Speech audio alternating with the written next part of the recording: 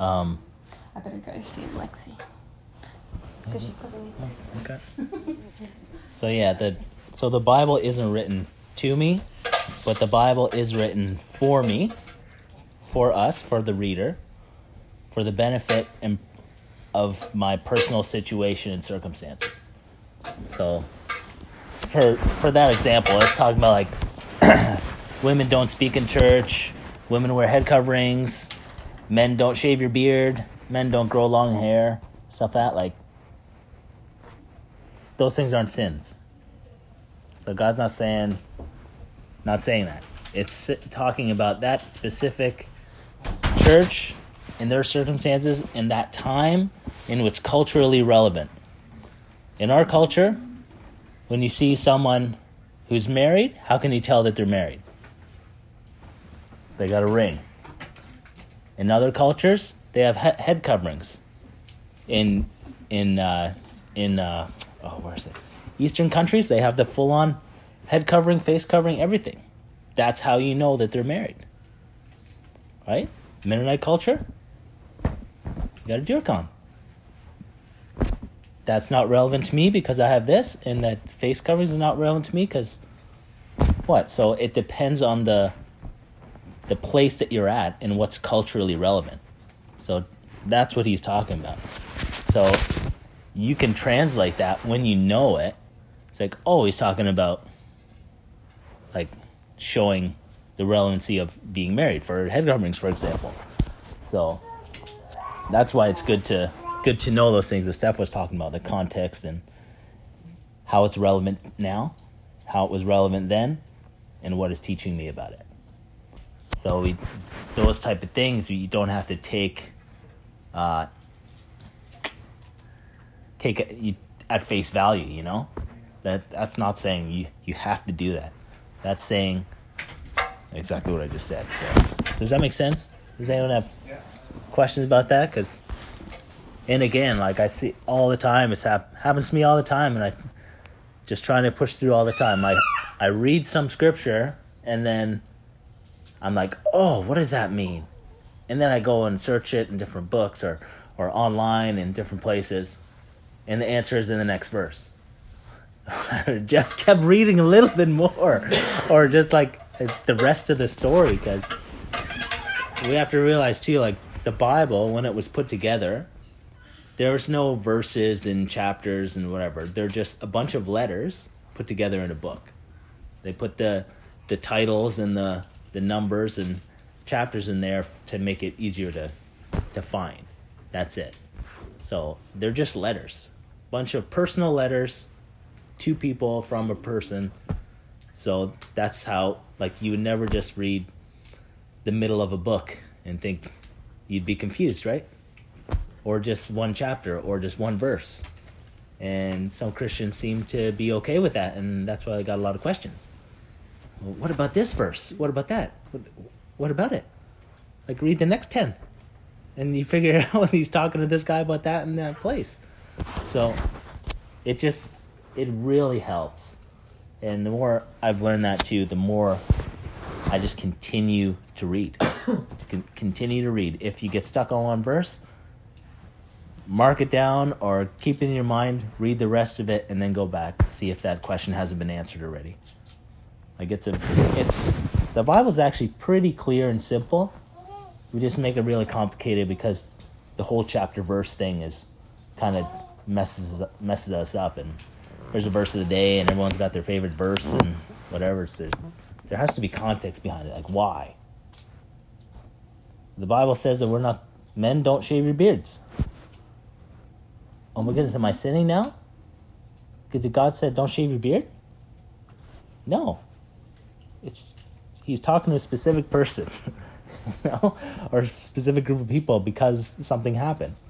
So, yeah, just wanted to start that off a little bit. So, does that make sense to anyone? Does anyone have any questions about that whatsoever? Like, has anyone got stuck on any other questions before we get started? Well, that goes, all this you just explained, that was exactly with, like the head covering. A lot of people get so hung up on that. Yeah. Because the Bible says you have to have your head covered, whatever. But that's basically where they stop. They don't read the rest, what it says. Yeah, like that falls under the same. like only a few verses down, Yeah. it says women have hair for a head covering. Yeah. So I'm like, it's not evil to do it. It's not evil not to do it. It's a preference. But that was Has to nothing a to do with sinning or whatever. certain people too. Yeah. What Paul was speaking to the Corinth Yeah. people, because they were living in sin. Like, I'm so glad I don't have to wear a hat. yeah, we're free, right? So does anyone else have? Can anyone else think of anything like in the Mennonite culture? What's another thing that people have like that? For example. Today we learned about the women must obey their husbands or whatever. Yep. Verse. And then we kind of learned like the other verses around her. Like there's a bunch of verses saying like the men need to submit, or like the couple should submit to each other. Yeah. So it's like right there. It's like they both should be submitting to each other, not Yeah. just one to the other. A lot of people confuse that. They always say, "Oh, that's just a woman," Yeah. and that's so not true. That's Yeah, I both always ways. think a lot of like calling me. Yep. And They that's really stuck so to that. wrong. Yeah. Because like a lot of people think being a man, that means I always call it wearing the pants. You're above. Yeah. that The means man's up first, here, that right? means Yeah. the fru has to do everything what the man like. Yep. And they have South China minor. True. Yeah. She's under the man's control. So many people are like so wrong. That's like, can you just think of it? If the devil has put that in someone's mind, and that same scripture that we're talking about, in the same chapter, it says like, men, you are to love your wives, and like it talks about what men are supposed to do, and women, like constantly, the whole thing. But people just pick that verse and make a doctrine out of it, and if the devil wants to divide us and separate us and stuff, that's what he'll do, right? He'll pick out that one thing, the one thing that, oh man, now God says that men can have authority over their women, right? Now if I just read that and just tell everyone that, then that creates a stronghold in their mind, and then that's going to be permanent. Like, God says it. You can't tell me different. That's what God says. You can't say anything that's wrong. God says that's where it is. That's why for me it's so important to like this about a study. Yeah. To be with other Christians so Yeah. we can learn, so we can hear more. Yeah. Because I always, I read that. Det frösång är man en ålus undervisa. Okej, då sa en ålus. Okej, då mi blås okej. Det kommer här sen, but the Bible says ålus okay, I must be right. I Yeah. can think of evangelism. We learned about that today. In von einer Camp nach China Menschen tog, like jeder nicht Familiengeburt, aber aktuell Bibel lesen. Und das war nicht ohne. Das war so important, man ohne Christen zu sein. And study the word. Yeah. So true. Yeah, it says that, well, I'm trying to say if, the guy does it right, the lady or the girl would gladly submit to her husband. Sure. Yeah. Like Christ.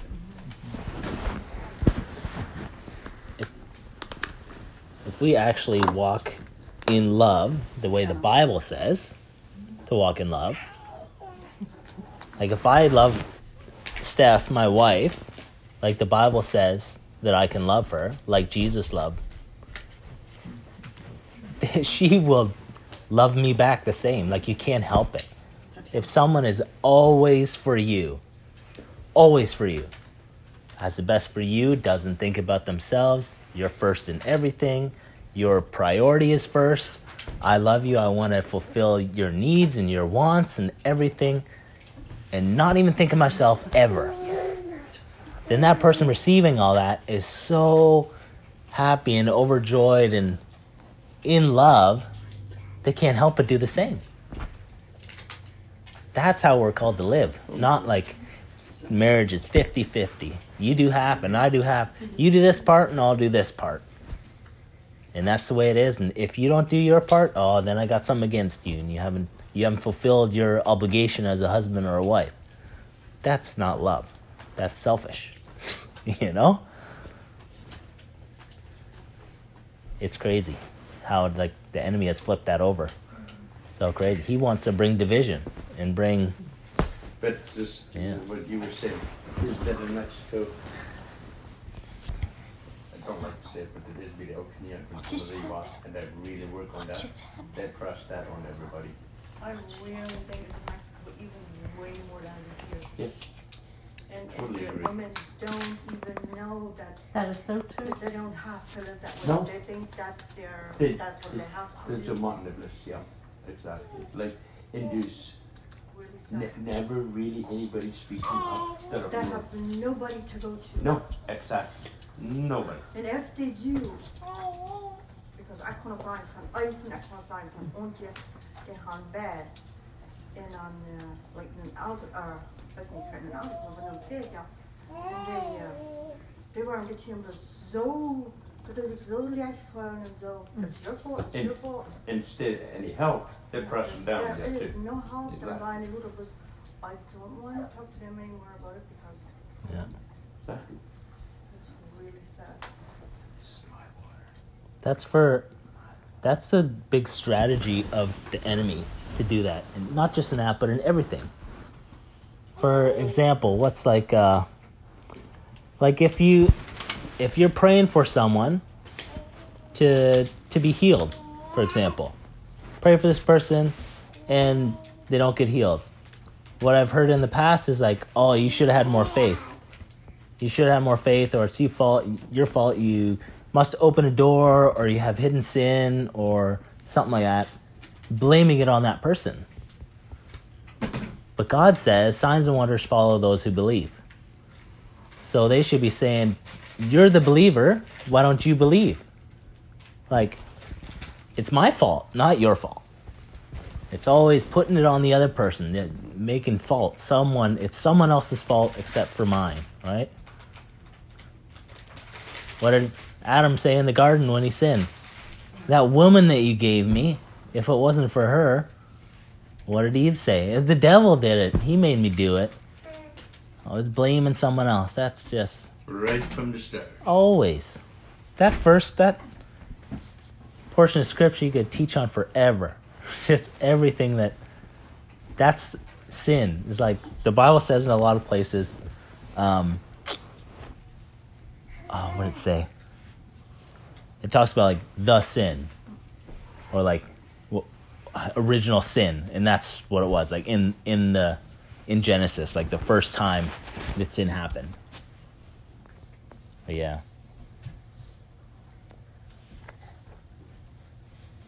Is that good? I was just wanted to talk about that a little bit to address this question from Anna. All right, if we want to turn in our Bibles to Revelation chapter 12, verse 11.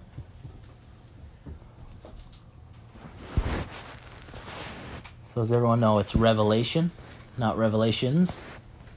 Didn't know that. So as John wrote this book, the Apostle John, does everyone know that? Heard it, yep. So do you know where he wrote this book? Prison. No. Wasn't in prison. I want to know it. On an island, right? Yeah. Oh, I forgot where he's born. It's the island of Patmos. Yes. So the island of Patmos was an island where like all the like horrible sinners and murderers and everything they put there to die. You just brought them to this island and you're dead. Like that's your last days you're spending on this island.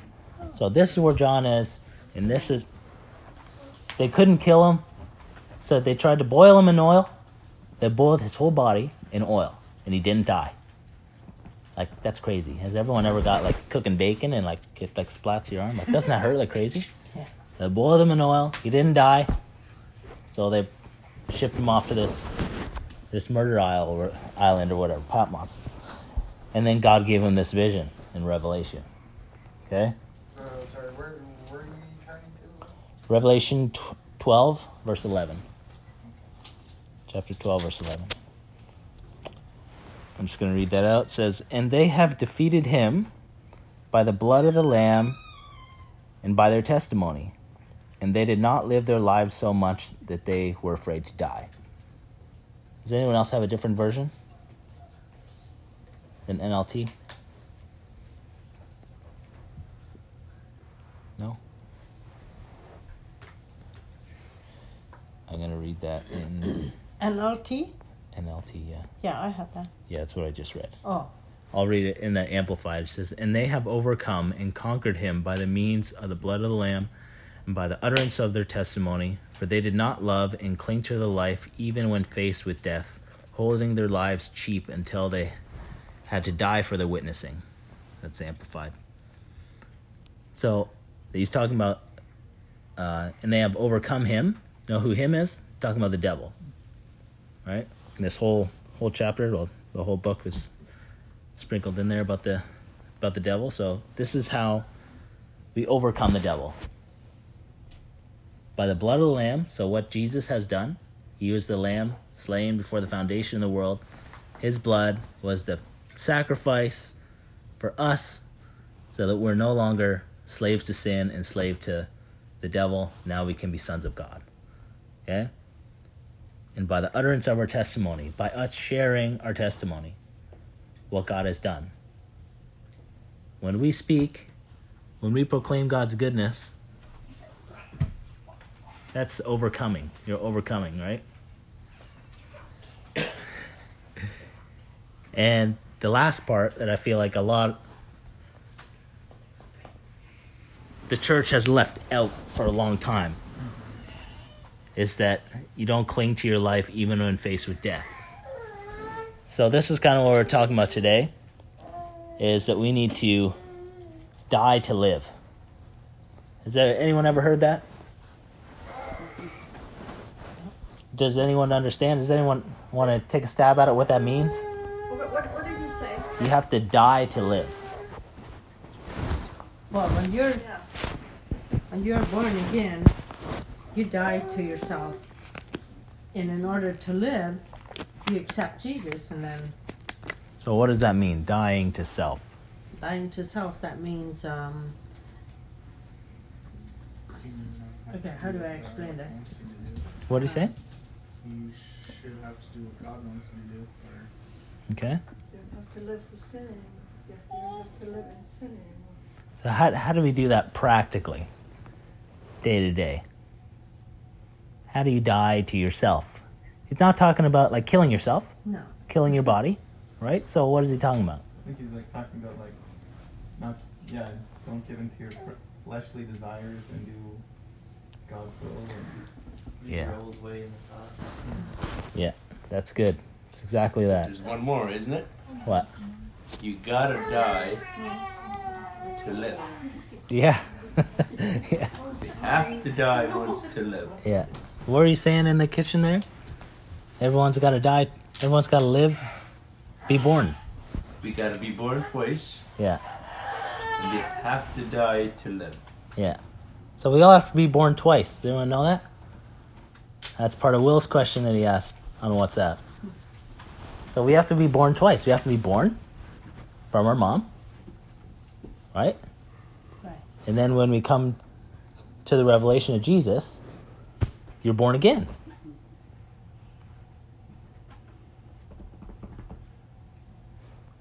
That's crazy. What was that scripture that... Do you remember the scripture what it was that you were talking about? John something. Right? yeah, it's John 3.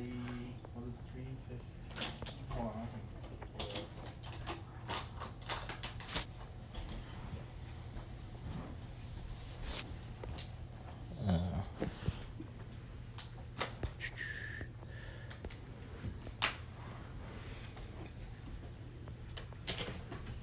Yeah, so John 3 is talking about Nicodemus, Yes. right? Has by show of hands, has anyone seen the Chosen videos? I have a couple of them. Okay, so that whole series, it's a series of like awesome, amazing videos. You should all watch them. It's just like a story about Jesus, and the second season's coming out any day now. We should all watch it one day. But anyways, it had one of the main themes in that story is about Nicodemus. So he was a very famous Pharisee, right? And it talks about him in the Bible, just a little bit through the Gospels. And this is one point. Like, he went to meet with Jesus late at night, and Jesus is talking about this issue. And I'll just read it out here. I'll start from verse 1. John 3, verse 1. Now there was a certain man among the Pharisees named Nicodemus, a ruler, a leader, and an authority among the Jews. So, again, if we look at context, this is one guy, a Pharisee. He was a leader. He is a Jew, okay, who came to Jesus at night and said to him, Rabbi, we know and are certain that you have come from God as a teacher, for no one can do these signs, these wonder works and these miracles, and produce the proofs that you do, unless God is with him. I'm reading through the Amplified Classic, so it'll probably be longer than yours. Jesus answered him, I assure you, most solemnly I tell you, that unless a person is born again, anew from above, he cannot even see or know or be acquainted with the experience of the kingdom of God. Nicodemus said to him, how can a man be born when he is old? Can he enter his mother's womb again and be born? He's like, what the heck are you talking about? Right? And Jesus answered him, I assure you, most solemnly I tell you, unless a man is born of water and even the Spirit, he cannot ever enter the kingdom of God. So you have to be born of water and the Spirit. It's talking very plainly there. Say, next verse says, what is born from the flesh is flesh. Of physical is physical, and what is born of the Spirit is spirit. So we're born in the flesh, that's this, and the Spirit is in here. It's all around here, right? So we got to be born twice. And what I'm talking about today is we have to die twice as well. Before you're born again, you have to die. And I'm going to read through a bunch of scriptures here. You don't have to follow through. If you want to, you can. That's the one we just read. If you want to overcome, it's by the blood of the Lamb, the word of your testimony, and you don't live your life even to death. Or you don't love your life so much that you wouldn't die for Jesus, you know? In Galatians 2:20, it says, I am crucified with Christ. Doesn't that sound like you're dead? Right? If you're crucified, you're dead. Nevertheless, I live. Yet not I, but Christ lives in me. In the life which I live in the flesh, I live by faith of the Son of God who loved me and gave himself for me. So, if you want to overcome, you got to die. And we're crucified with Christ. Nevertheless, I live. What does that mean? If you're dead, how can you live? So, like, when we die, or sorry, when we're alive and we don't know Jesus, we're living for ourselves, right? Everyone in the world who doesn't know God, they're living for themselves. It's just by default. It's all about me first.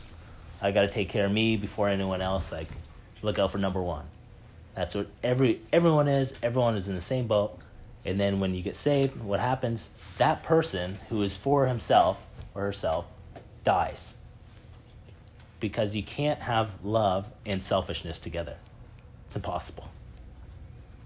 You can't. Because love is always for the other person first. All the time. Never once is there. Just look at Jesus' life.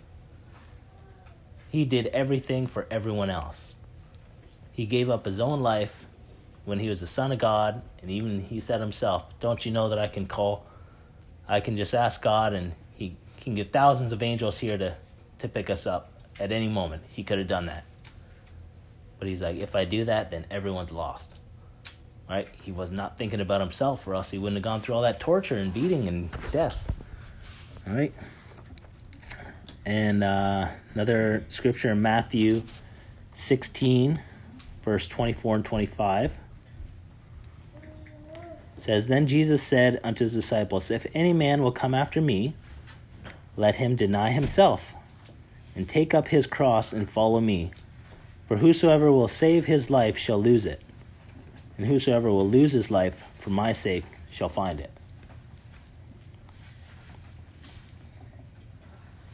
So denying himself means denying the selfish, sinful self. Okay? That person is dead. He said that before, right? If this was me, and I'm saved now, and like this is, pretend this water bottle here is a human being, and if he's died to himself, if he's dead, does he care about this if I'm stepping on him? Does he care if I call him names? What's a dead person care about? Nothing. How about if I lit him on fire? Is he going to complain? What if I just, for years and years, just was passive aggressive to him, just it's oh yeah, that guy, he's not very good, or he's ugly, he's stupid. He's not going to care. He's dead. They have zero reaction. That was Jesus all the time. Jesus never reacted. It's exactly what that Andrew was talking about this week too. He says, so much they criticize him. I really don't care. He says, it doesn't bother me nothing anymore. Because, you know why? Because that person that dies, that person was never us. God created us from the foundation of the world. Before he knew about us and thought about us, our beginning and our middle and our end, before we were born, before the creation of the world, he knew us all. He has more thoughts for us individually than all the grains of sand in the world and all the stars in the sky. He's been thinking about us before we were created. And he knows what's going to happen, and how it's going to happen, and when it's going to happen, and why it's going to happen, and all that stuff. And he knows, because he's love, 1 Corinthians 13 said, love seeks others first. Love is always for the other person. Always for the other person. Believes the best in every person in every occasion. Regardless of, I'm sinning like crazy, God's that's the guy that I want. He doesn't see who he is. He doesn't see that he's his son. He doesn't see that he's my son, that I created him to worship me, and that's the best way that he can live. Because I can take care of him and give him all the stuff that who he actually is wants. When I got saved, all my wants and stuff changed. Because before I was just looking to sin, and I wanted to sin, and it was all about me and gratify what I want and my feelings, and wanted money and power and influence and whatever, right? And after I got saved, I'm I just want to love people. I just wanted to be a different person. I wanted to be who I always felt like I could be inside, but never had the power to, and never seen anyone else living, made up excuses why I couldn't do it, you know? So, Jesus said, I'm just going to read it again. Jesus said unto his disciples, if any man will come after me, so if you want to come after Jesus, let him die to himself and take up his cross. If you just picture Jesus, he died to his self-life, his selfish life, but Jesus never really had. He was born of the Spirit right away, right? So the Bible says, if you walk in the Spirit, you will not fulfill the lusts of the flesh. And Jesus was born of the Spirit right away. His dad was God, the Holy Spirit, right? And follow me, for whosoever will save his life shall lose it, and whosoever will lose his life for my sake will find it. And another scripture in Galatians 5:24 says, "And those who belong to Christ Jesus, the Messiah, have crucified the flesh, the godless human nature, and with its passions and appetites and desires." So that's pretty clear right there. The flesh is the godless human nature. And we know in Colossians 2:11, what does it say? You have been crucified with... No, it says you've been circumcised, but not of the flesh. It's the cutting away of your sinful nature. That's Colossians 2:11. So when we're saved, that sinful nature, this flesh, the godless human nature, has been crucified. It's dead. So we no longer are identified by that old nature. That's not who we are. Before it was exactly who we are. That nature was us. But now our nature is holy and blameless, sons and daughters of God, without sin. God looks at us like Jesus. We are exactly like him because he covered up everything that we are living like. That wasn't even us. When we die to ourselves, we're not giving up anything valuable. Like when we die and come to Jesus, we're giving away that old life. At the time, it might seem like, oh, I'm giving up my friends or maybe a job or, I don't know, a boyfriend or girlfriend or something that seems important. But a little ways down the road, you'll see, whoa, that was never actually me. That wasn't me. That was just me looking out of that old lens of how I used to live. It was just all about me and I want these things or whatever.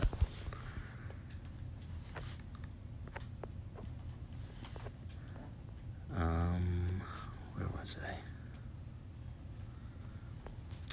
I? One more scripture in Luke 9:23 says, "And he said to all, if any person wills to come after me, let him deny himself and disown himself, forget and lose sight of himself in his own interests, refuse and give up himself, and take up his cross daily and follow me. Cleave steadfastly to me, conform wholly to my example in living, and if need be in dying also."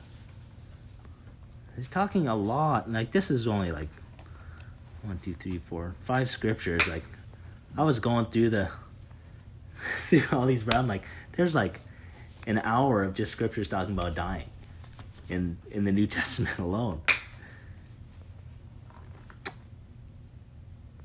And does everyone know how, or Dad, maybe you know this, does anyone know how a seed grows? What happens? Dies first. Yeah, how does a seed form? What does it do? From the beginning, how do you plant? You grab a seed, and what do you do? Just put it in, you can give it water, but God makes it grow. Yeah, so you just tell me, what happens to tobacco plant, right? What's the steps? Well, don't need to say what to do to it all now, but yeah. No, but They collect the seed. No, that's not what you mean. Yeah, just let them talk. They collect the seed from the plant, and that's really so fine. Then you send it away, and they put clay around it, so we can seed it in the machine. And then plant it in the greenhouse. We planted it in this week already. In 2 months, then they're ready to go in the field. By October, then it's all done. But I always look at the seed. We put it in there, and we can give it water. But other than that, we have no idea how it grows. That's God's job. I can't do nothing about it. So how about you start at a seed, right? Yeah. Where does it go from there? In a day, what happens in a day? It just starts to swell up. What happens after a week? Then it starts to sprout. Starts growing. Yeah, okay. Roots to the bottom and to the top. What happens after 4 weeks? Or 10 weeks? And It gets a in little... 4 weeks, you start clipping them. a lot So they're Get leaf. to get strong plants. yeah. So they got Cut the leaves. leaves off so just the stem will grow thick. Okay. And so the stem grows, and then leaves come, Yep. and then it grows taller, and then the top comes out, Yeah. and then the leaves grow bigger, and you prep the plant wherever to make it grow, and then it ripens, and then you harvest, right? Mm-hmm. Okay, it's good. I just wanted to go through that and then read out this scripture. If we want to go to John 12, verse 24 to 26.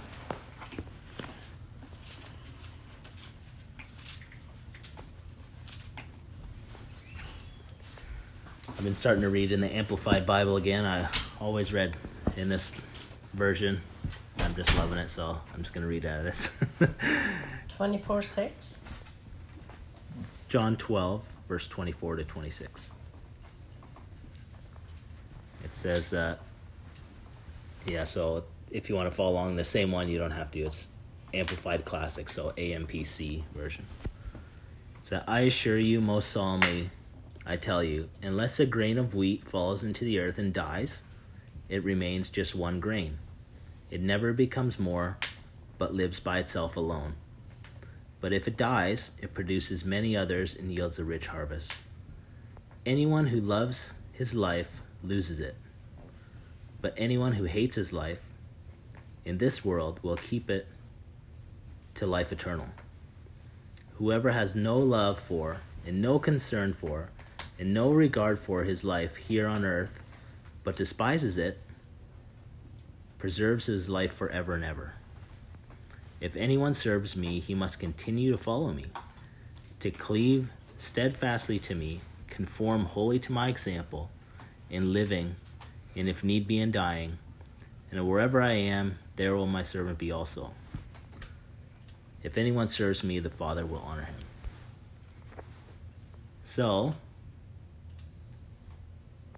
unless a grain of wheat falls into the earth and dies, it remains just one grain, and it never becomes more. It lives by itself. So the scripture, what's he talking about? Is he just talking about seeds and talking to farmers here? No. So what's a seed? What's he talking about? Person. A person. So this is me. This is talking to me, about me. Like this is everybody. Everyone's a seed. So if we die, what does it say? Unless a grain of wheat dies, it falls to earth and dies. Unless it dies, it just remains by itself, and it never produces anything. It just stays the same, right? So You don't do nothing with the word. That's the same. if you don't die to yourself, you will be you, and it's all about you, and you can't affect anyone else because it's all about you, right? It never becomes more, but lives by itself alone. But if it dies, it produces many others and yields a rich harvest. Right? So anyone who loves his life loses it. But anyone who hates his life in this world will keep it to life eternal. So what does that mean? You're supposed to hate yourself? So remember, we're talking about the two lives. Remember, talking about this old selfish life, the guy that can kick around, and then your new life, who you actually are. So when it's talking about negative things here, anyone who loses his life, anyone who loves his life loses it. So anyone who loves that life that's all about me and that selfish life will lose their real life.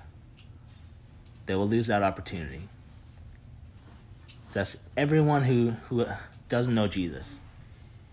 That's everyone. They're loving their own life, so they lose the real life that they can have. Okay? But anyone who hates his life in this world will keep it to life eternal. So if you hate that old life, that selfish life, and get rid of that life and kill that life, then you will have eternal life. Because eternal life is about everyone. It's not focusing on me. It's not selfish. It's loving ridiculously for everyone else, just like Jesus, up until the point of death. The NLT says, those who love their lives in the world will lose it. Those who care nothing for their lives in this world will keep it for eternity.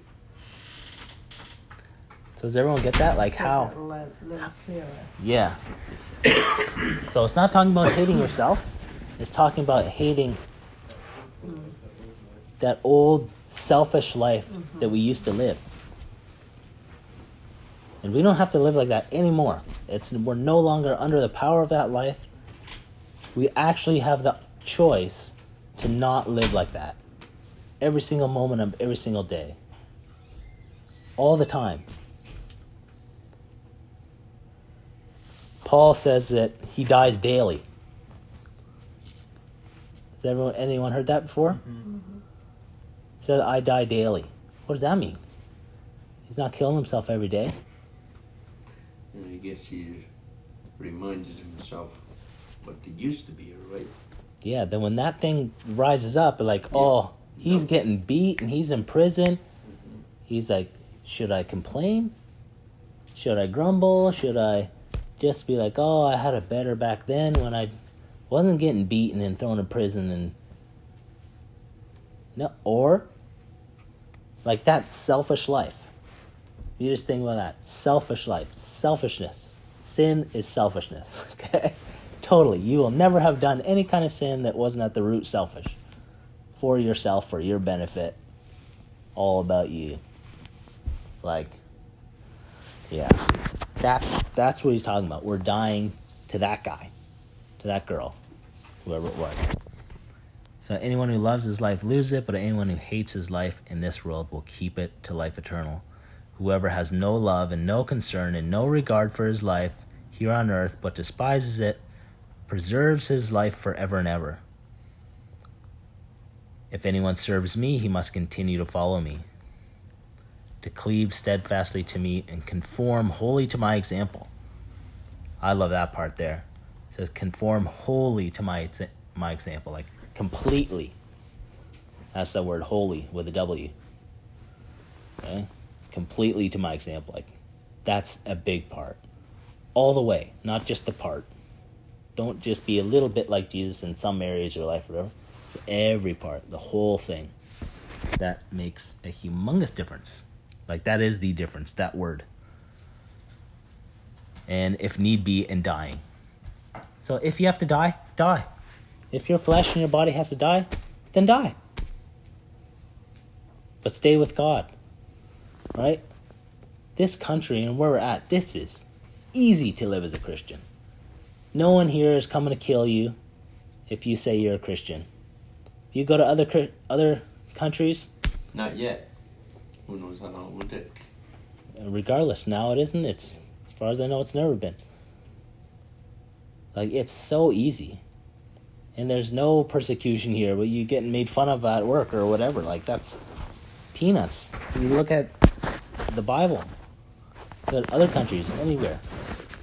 When I was talking about Mexico. Like, there, if you believe in Jesus, you believe in Jesus in certain Muslim countries, your family disowns you right there, and they your family puts a ransom out for your head to kill you. I'll pay people if you kill this person, who is my son or my daughter, because they believe a different thing than I believe now. Like, it's crazy. And they know that when they receive Jesus. And they do it anyways. Like, that's what he's talking about. If you need to die, then die. But at least you'll have real life. It's like people who just live with a mask on their whole life. You never see the real person. You just see it just surface all the time. You never hear what's going on inside of them, the deepness of that person. It's just, oh yeah, how's it going? Oh, it's good. Life's good. Oh, it's just work, just doing whatever, you know. Just getting by. Well, thank God it's Friday, you know. Whatever, you never know anything about the person. It's always just surface stuff that anyone could find out. But inside they'd be like, man, I hate myself. For whatever reason. So many things could be going on. You never know. So in verse 26, if anyone serves me, he must continue to follow me. Oh, sorry. I read that already. Finally got it done. Finally got it done.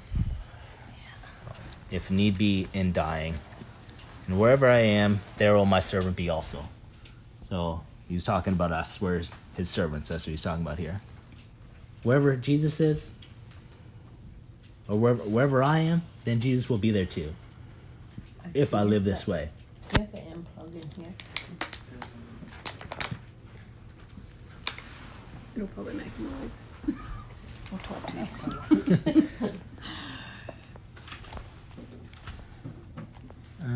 Okay. So I had this little story. I got most of this online. I kind of pieced it together. This is just called the seed story. Cares about your baby's safety. Please install Yeah. baby units Don't get at scared. least 3 feet away from your Let's give it a child, second. and ensure the cord is out of reach at all times. Said it and talked to you. Yeah. All right. So this is more explaining that last scripture we just read in John 12:24. It says, "But what of the seed? Can you dig up a plant and find the seed down at its bottom, with the plant bits growing out of it? It's inside. Can you do that? Yeah, like you plant a seed, and if you could actually see it, and it's growing, would you still see like a humongous tree and just like the little seed? Would you see that there? No. Sometimes you do. Not that, like when it's fully grown, No, not when it's fully grown, but when it's little. when it's little. But what happens to that shell? It disappears, Yes. goes into the ground, right? It's like no, it's essentially died to itself, right? It ceases to be a seed anymore. In order that the plant would live. So it's not one thing; it's another thing, right? It can no longer find its identity in that of its old self as seed. Yeah? And in this way, it has died. It has ceased to exist as its original self. So I think of it yourself, like we're seeds, right? So it's become something far different and lives a new kind of life. From the potential of life that it contained within the seed comes a new life, capable of producing fruit. Okay? Seed can never do that. Where a seed cannot produce fruit, its plant form can. It can't do this on its own, though it needs to be planted, nurtured, and nourished. Some seeds, though, do not die to themselves. Perhaps they're rotten or lacking some necessary element, be that internal or external, such as fertilizer or soil or sun, or they just don't take a proper hold of the ground. These seeds do not grow into anything other than themselves, and they are eventually forgotten, lost in the dirt, or thrown into the fire to be burned.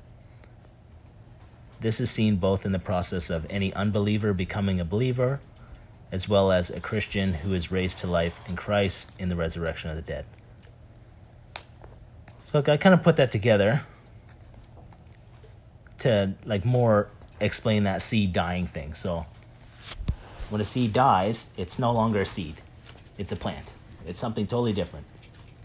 If I held a seed and I seen a humongous tree, are these the same things? No, they're not. They're totally, completely different. This does nothing but focus on itself. It produces nothing by itself. But if it gives up its identity and who it is, it becomes this tree. It can produce fruit, and that fruit can produce seeds and produce more trees, and it can keep going.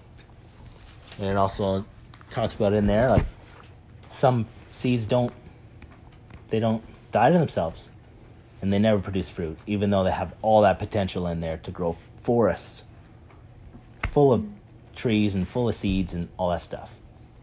And that's everyone who doesn't know Jesus yet. So when we see people walking in sin and just loving sin and doing that, like they have this potential inside of them to grow and to be amazing sons and daughters of God, to produce so much fruit for God and love people, but they haven't died. They haven't died to themselves. And that's actually, it's sad, but a lot of Christians are kind of still at that point. They believe in God, they make a confession of God, and then they don't continue on conforming wholly to Jesus' example. They take one thing, and they're dying slowly. They're like killing themselves slowly, you know? That selfish person. They're like, oh, I'm going to stop swearing, okay? That's one thing. Oh, I'm going to stop taking advantage of guys or girls, you know? Just one little thing after another, and just like cutting off the arm. And if you want to kill me, just shoot me in the head, right? Get it over with. Like, just like that. Get it all over with right away. You don't want to suffer. And that's what a lot of Christians do. They make themselves suffer because they're not wholly going the way that Jesus wants. Like, not completely. They're just doing pieces at a time. I don't want to give you all of me, God. Just parts of it. Okay? I heard this story this weekend too. Listen to this. This guy, Todd White, he was sharing this story. He was saying that this guy, he had this big house. He just made up the story.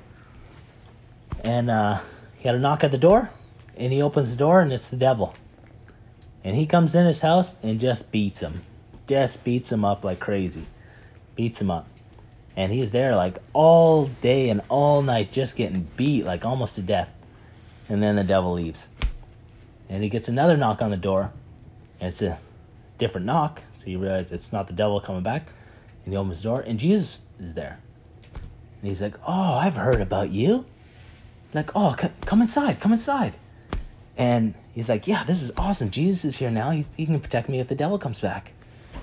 And he's like, oh, Jesus, you can have that room over there. Just go stay in that room over there. He's like, Jesus, like, thank you. And he goes into his room. And he gets a knock on the door again. And he's like, that's a familiar knock. He gets the devil again, but he's like a little more confident now. Jesus is in the house, so yeah, he's going to help me. He opens up. And the devil comes in again and just beats the tar out of him. Just beats him up for hours and hours. And Jesus is just in his room. And then the devil leaves again. And Jesus comes out and he's like, where were you? Don't you care? The devil was here just beating me up like crazy. And Jesus is like, I was in my room.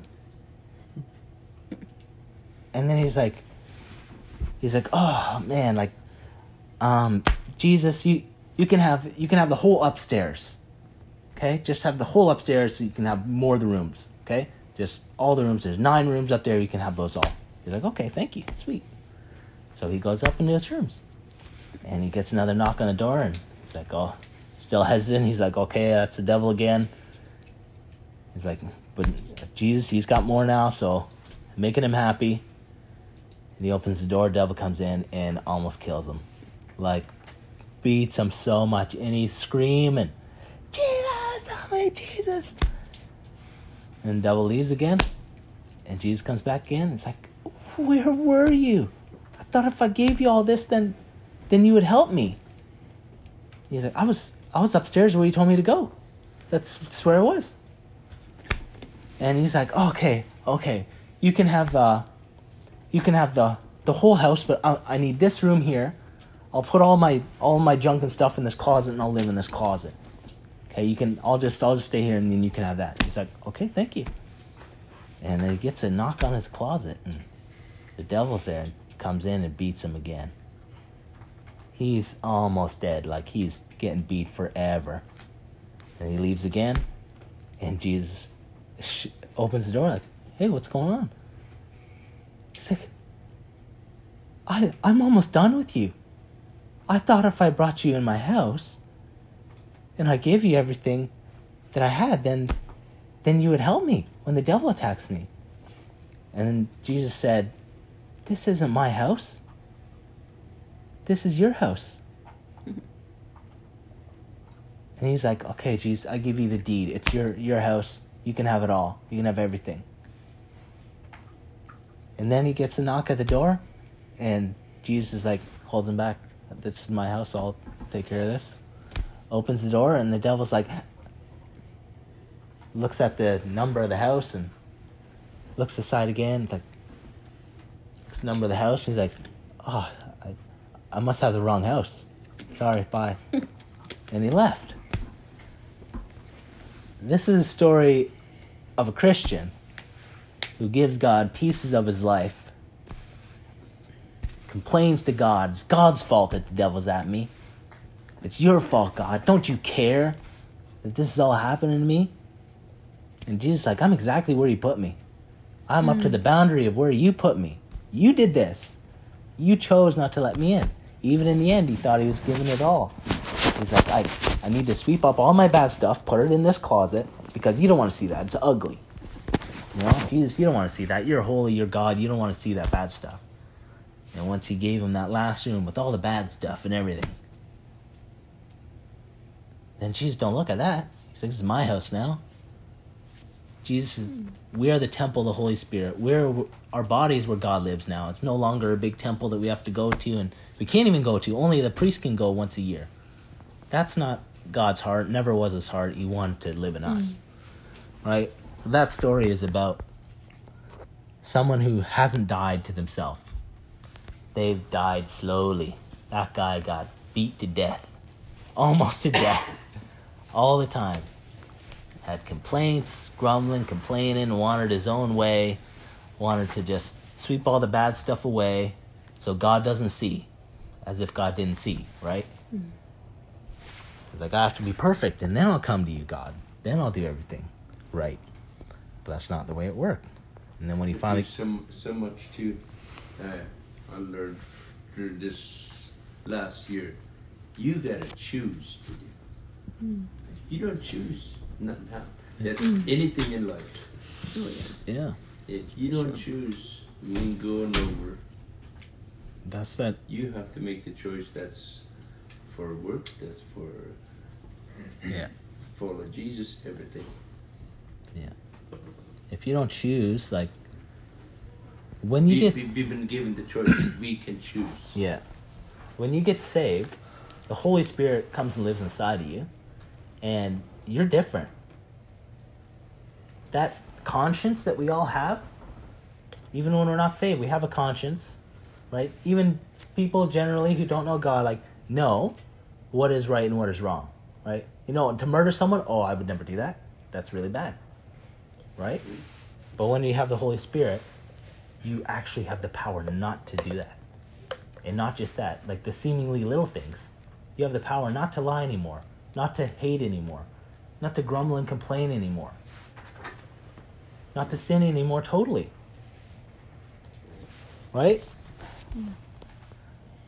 I want to read Mark chapter 8, verse 34 to 35. It says, and Jesus called to him, hold on a second. Yeah, Mark. Just wait on Mark 8, 34, 35. 8, 34, 34. So I'm going to read in the Amplified again.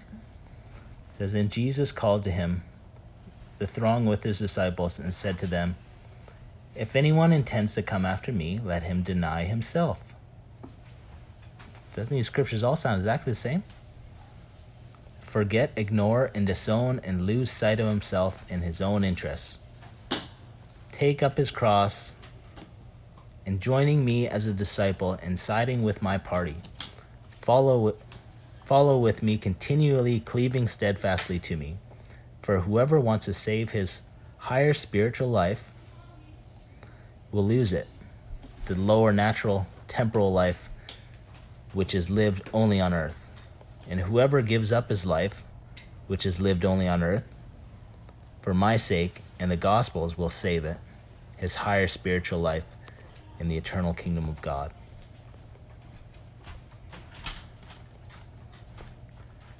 Don't these scriptures sound exactly the same? It's like Jesus repeating himself over and over and over and over again. Like, he's trying to make a point. Right? If you don't die, you don't live. You won't actually live. You'll just be a dead person, a zombie walking around, complaining and never being your real self.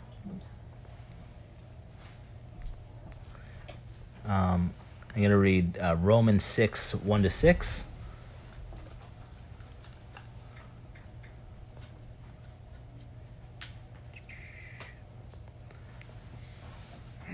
I'm going to read this in the New King James Version. I just go through a lot. I probably go through like 5 different translations just to get like the, I don't know, to more like better, I don't know what to say. And more in-depth understanding. Yeah, more in-depth understanding, you know? Yeah, it's more better. Okay. Better understand. So Romans 6, 1-6, I'll read. What shall we say then? Shall we continue to sin, that grace may abound? Certainly not. How shall we who died to sin live any longer in it? Or do you not know that as many of us were baptized into Christ Jesus were baptized into his death? Isn't that crazy? We were baptized into his death. When we died, when Raymond went in that water, he died. He's dead.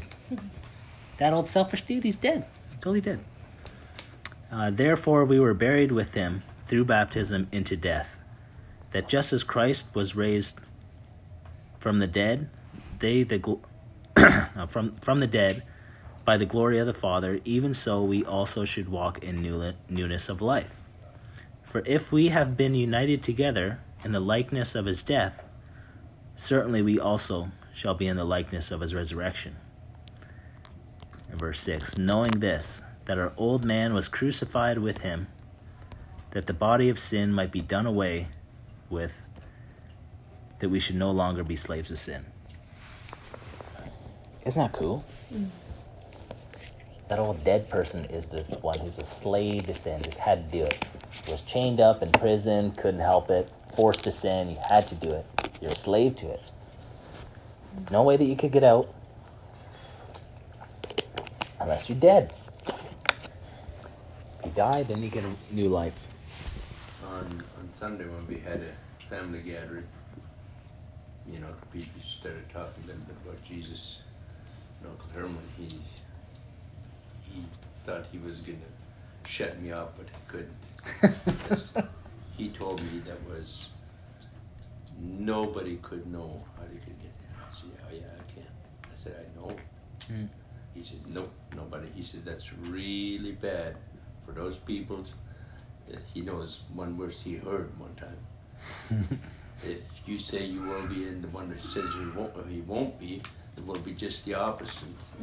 And he tried it 3 times. He says, nobody knows. Like, he was not just saying him. He was telling us, nobody can. I said, I can.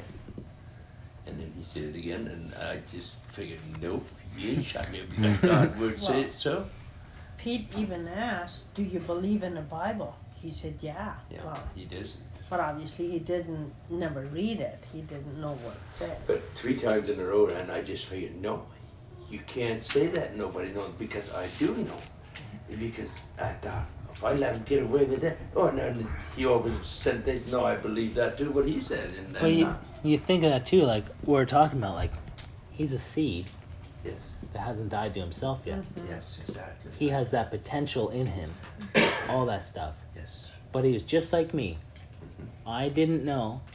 I made a belief system in my life through one verse that says, in the Old Testament, the Old Covenant, says that my heart is evil and deceitful above all things. How evil is it? No one knows how evil my heart is. That's what the Bible says. And I asked about that scripture a bunch of people, and no one could explain it to me, so I eventually just believed it. This is God's word. I have an evil heart. I'm evil to the core and the inside, and I just got to try to be good. And that's how I live. And you couldn't tell me any different, because that's God's word, and I believe God's word 100%. That's what people believe. He believes God's word. That's God's word. You can't convince him otherwise, because he hasn't kept reading. That's all. You just keep reading, and God says, I've given you a new heart now. No But I longer a just heart of stone. had a feeling like I would let him say the last word, because then he would tell me again, oh no, I can't know either. He says nobody could know. It'd be good in those circumstances to ask him, could you show me where that is? Oh, I would love to learn. I asked him, do you know where it says that? Yeah. He did. Yeah. Well, then it would be good to show him where you know where it is. That'd be very good. Father told him many times. Did he? Didn't he? I thought I heard that he said it says there and there. Yeah. Mhm. Yes, he Yes, did. that's right. And a few people that like him Yeah. because it says that. Like, that's a good thing. Those are seeds that are planted in him now. He could be thinking about that. Second guess himself now. Yeah. That's all that has to happen. He's kind of like, was that actually true, what he's saying? Well, what I would like to do to him, in the catechism that says the one question there, that's right clear there. If I could tell him that and probably but he wouldn't probably not even get that. But Probably not, because actually this is the omstijgelijk. We hadden een allemaal geleerd aan de school. Ja. We leerden in als we iemand worden, wat we wisten helemaal voor mijn. Ja. Ik wist dat niet, nooit tot ik de Bijbel weer. Neither did I. And comes all the New Testament, right? until I became a new believer. That's when I actually realized that whole thing, that's just Bible verses. Yeah.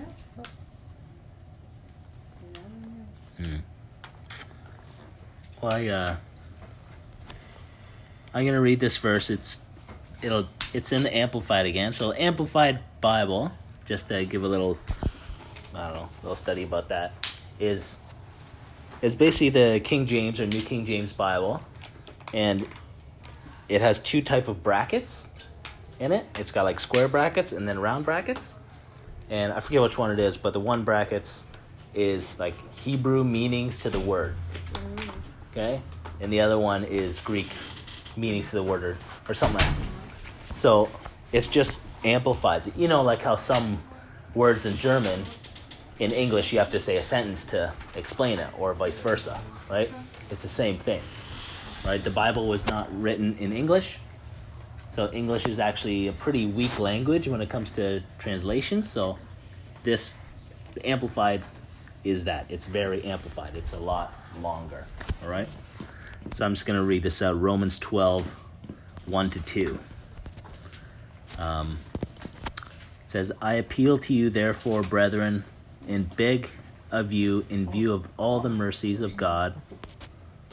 You got it? Oh, I'm just getting ahead of myself, sorry. Verse what?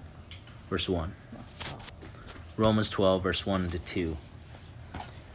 I appeal to you, therefore, brethren, and beg of you, in view of all the mercies of God, to make a decisive dedication of your bodies, presenting all your members and faculties as a living sacrifice, holy and devoted, consecrated and well-pleasing to God, which is your reasonable, rational, intelligent service in spiritual worship. Do not be conformed to this world, this age, or fashioned after and adapted to its external, superficial customs, but be transformed and changed by the entire renewal of your mind, by its new ideals and its new attitude, so that you may prove for yourself what is the good and acceptable and perfect will of God, even the thing which is good and acceptable and perfect in His sight for you. So if you're dying to yourself, and if you conform yourself to God, not to the world, and change your mind entirely from that old selfish thinking, that old selfish life, and believe what God says in the Word, then what does it say in that last verse? Does someone else want to read that? 2. Yeah, verse 2. Don't copy the behavior and custom of this world, but let God transform you into a new person by changing the way you think. Then you will learn to know God's will for you, which is good and pleasant and perfect, pleasing and perfect. So you can know God's will. Yeah, that's great. You will know what God wants to do. And the Amplified, it says, what is the good and acceptable and perfect will of God, even the thing which is good and acceptable and perfect in his sight for you. Specifically. If we live this way, if we don't live selfish, in that old selfish life, if we live our life in the Spirit, walk in the Spirit, we can know what God wants for us. Yeah. We can know his will for our life. Because it's very simple. It's very easy. It's pretty much the same for everyone. Walk in love. Love people totally, selfishly, even if you have to die for it. I was reading, I forget where it was, this week I was talking about like suing people in the Bible. It's like, Paul is saying, this is ridiculous that I'm hearing that you're suing other Christians. You're going to a non-Christian court and getting other people to decide who don't even are godless and hate God, and like that's bad to hear, just that that's happening, let alone what you're actually suing for. It's like we should see that and do that, judge within ourselves what is good and what is evil. And he said, even if you have to just take the wrong, just take it. Someone wants to sue you, just give it to them. He's like, why not be mistreated instead of like disowning who you actually are? You know? Jesus gave up his life. He was mistreated all the time. He was perfect in every single way. True. He didn't even speak when they asked him, like, when they had charges against him. He didn't even talk. He didn't even defend himself. It doesn't matter. I'm here for one purpose, to glorify God. And to run his specific course was to die for the world. And we're supposed to be just like him. We all have this privilege to live that life like that. Or we can just pick up our old self again every once in a while and just complain and just have it my way and self-preservation and keep my name and my good name and whatever. We can do that too if we want. But then you're not dying that day or in that moment. And you don't have your life the best that it could be. And God's not with you in that situation. You're by yourself. You're that seed all by itself. Even though you're not that seed, you're acting like it. You know? Living in God's best. Like God is with you. We read before, like, if you live that way, God is with you. God is with you if you live this way. And yes, and he gives you totally peace. Yeah. Like just saying, like somebody does you wrong, instead of trying to prove yourself not guilty, just letting them have it. Yeah. You get totally peace. Yeah. Man, I got like 50 other scriptures that say the same thing, but I want to go through, if we can turn to 2 Timothy verse 4 and 5, or chapter 4, verse 5. You can't have that. You can't have Does that. someone want to read that? 2 Timothy chapter 4, verse 5. Yeah.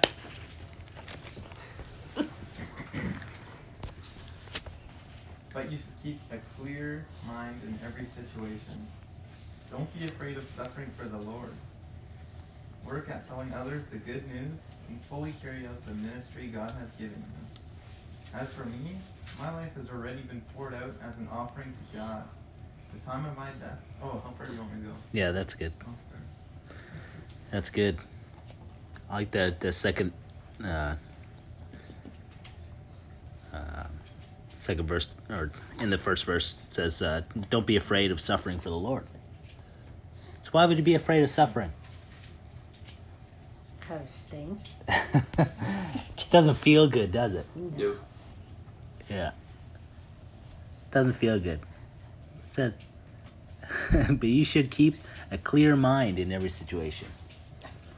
Don't be afraid of suffering for the Lord. Work at telling others the good news and fully carry out the ministry God has for you.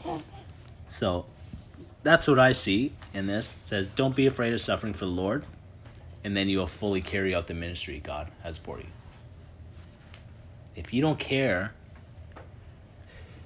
of any kind of suffering, whatever it is, persecution, or like someone making fun of you, or someone hurting you physically, or whatever, for the gospel, then you're becoming more and more like Jesus. You're becoming more and more his disciple. That's really awesome. And then I'll just read this quick. Romans 15, verse 18 to 19 says, "Yet I dare not to boast about anything except what Christ has done through me, bringing the Gentiles to God by my message and by the way I worked among them. They were convinced by the power of miraculous signs and wonders and by the power of God's Spirit in this way. I have fully presented the good news of Christ from Jerusalem all the way to Illyricum." So Paul is saying, I have fully presented the good news of Christ through signs and wonders and miracles. And before he's talking about don't be afraid of suffering. And you can fully carry out the ministry. So Paul is not afraid of suffering.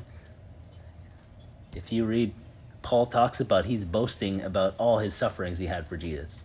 He's been shipwrecked twice. He's been beaten with clubs. He's been stoned a few times. He's been whipped. How many times? I forget. 40 lashes minus one. Like more than once. He's been shipwrecked. All this stuff for the gospel. Right? He said, I have fully presented the good news. This is how you do it. From suffering. From dying to your selfishness in your way. Being persecuted. Having all that bad stuff happen to you. And I guarantee you, Paul's not saying, God, why are you doing this to me? Why are you letting this happen? I know you didn't do this, God, but you let it happen. He's not talking like that. When he got beat in prison, they were rejoicing and singing songs. Thank you, God, that we're worthy to be beaten and punished for your sake. We're becoming just like you told us to be. Mm-hmm. Jesus said that if you follow me, you will have persecution. If you actually walk the way that he walks, you will have persecution. That's the promise. If you have no persecution in your life, just look at that scripture and walk more like Jesus.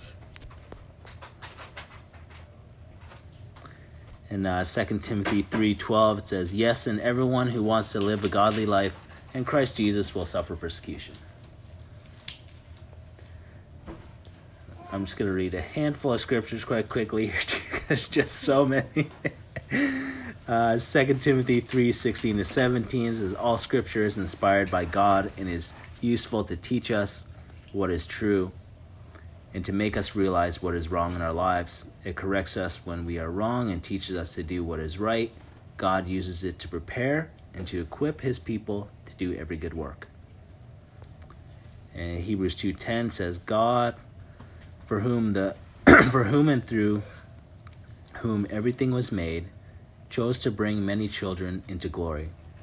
And it was only right that he should make Jesus, through his suffering, a perfect leader, fit to bring them into their salvation. And in James 1:2 it says, dear brothers and sisters, when troubles of any kind come your way, consider it an opportunity for great joy. It's like the opposite way you want to live, right? When troubles come. Does he say, but sometimes it's okay to just complain and tell everybody about it.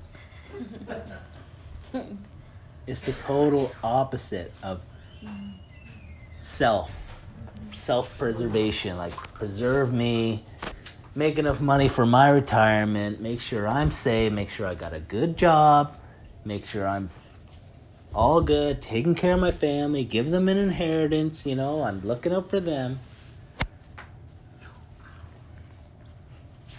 He's talking about not looking out for you.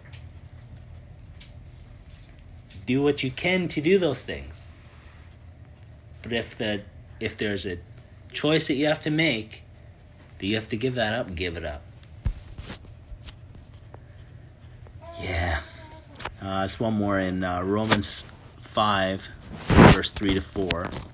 It's in the Amplified. It says, "Moreover, let us also be full of joy now. Let us exult and triumph in our troubles and rejoice in our sufferings, knowing that pressure and affliction and hardship produce patient and unswerving endurance.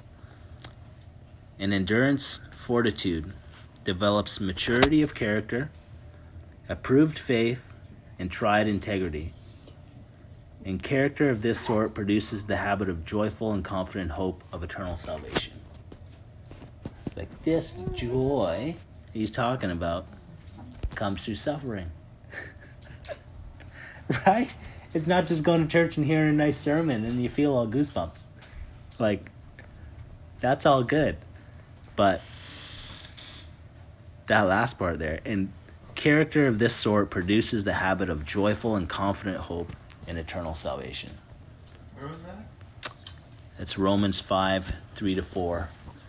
It's the Amplified Classic version.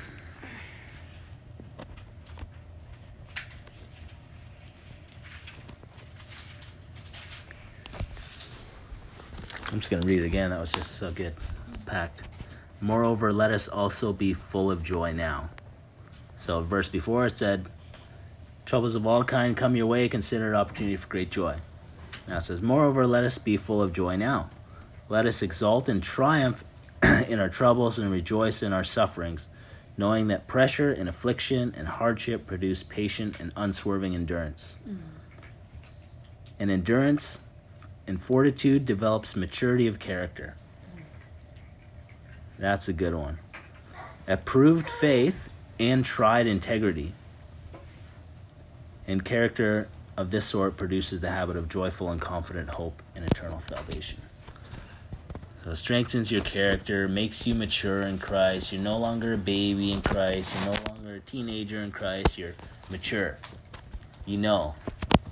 I forget what the scripture says. If you've had suffering for the Lord, you're done with sin. Because you no longer want your own way. If you choose to take that suffering, you are no longer living for yourself. That's a guarantee, like you know it. If you're willing to be treated wrong even though you're right, man, you're walking the right way. That produces your character, your integrity, shows people who you are. You actually believe God because you walk like Him, and you're looking like Jesus, and you're suffering. And the people who don't understand are like, "Oh man, what, you got hidden sin or something? Or what did you do wrong?" Just like Job's friends. "What's wrong with you complaining for chapters and chapters of how he's a bad guy?" And he's like, "I'm not a bad guy. God, what are you doing?" And then God says in the end, He's like, "Did you create the stars? Did you do this? Do you know who I am?" And God never answers his question. So, yeah. And Job was right. Job was right. He didn't do anything wrong. He didn't do anything wrong. God says that he was righteous. But Job also, at the end of his life, he was a content person. Whatever happens, good or bad, God is good. His character and everything stayed the same through the whole thing. Even his wife said, "Curse God already and get it over with." Like, that's some pressure, man. That's crazy. But just to finish it off, I don't know why I felt to share this story. I don't know if it's out of context what we're talking about or not, but I was listening to another story of this guy, David Hogan. And he was talking about this lady. She had a baby. It's good, this boy or girl, but this baby was born with no bones in her legs. Didn't have any, like, they're just like jelly. She couldn't walk on them. She was in a wheelchair the whole time, or crutches, whatever it was. And this lady or they came and prayed for this girl, and nothing happened right away. And years went by, and he was at this, David Hogan was at this, someplace, and he seen this lady, and seen this girl, and she was walking on both her legs. It's like, whoa, this is amazing.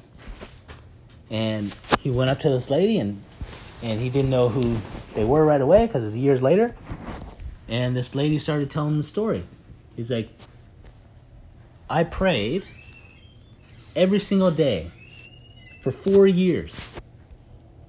And on the 4th year, one of the legs grew bones, and she could walk. 4 years of praying. 2 more years of praying, and the other leg grew. And we're complaining and wondering what's wrong, God, if we pray for 3 seconds and nothing happens. Yeah. This story convicted me like crazy. Like, our faith is forever. Faith continues all the time. This lady is like, no. Caesar's like, no. That's not what God wants. God promises healing in the Bible. 6 years of praying. 4 years with nothing.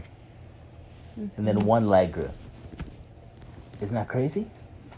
2 more years. 6 years total. And her daughter's got new legs. Like, but that just challenged me so much in my life. Like, what is faith? That lady has faith. She has faith because it never stopped. Doesn't matter. You know? Like, I know, like, I've prayed for a lot of people and seen them healed. And seen them healed instantly. But those people I would probably have never seen again. You know? And I don't know why or how it works out that way. People you see more often, you pray for them, it doesn't usually happen right away. Well, not usually. Sometimes it does. The perseverance, the walking in your character and showing your maturity and in your faith and knowing what God says, like, faith continues forever. And like, I don't know, I don't feel like it has anything to do with what I was talking about, but I thought it was just a good challenge at the end there to continue in faith. And remember, what we're talking about is you have to die to live. We're this little seed that has all this potential. But if we don't die, if we continue to walk in selfishness and live the way we want, don't be surprised when you have a bunch of questions and no answers.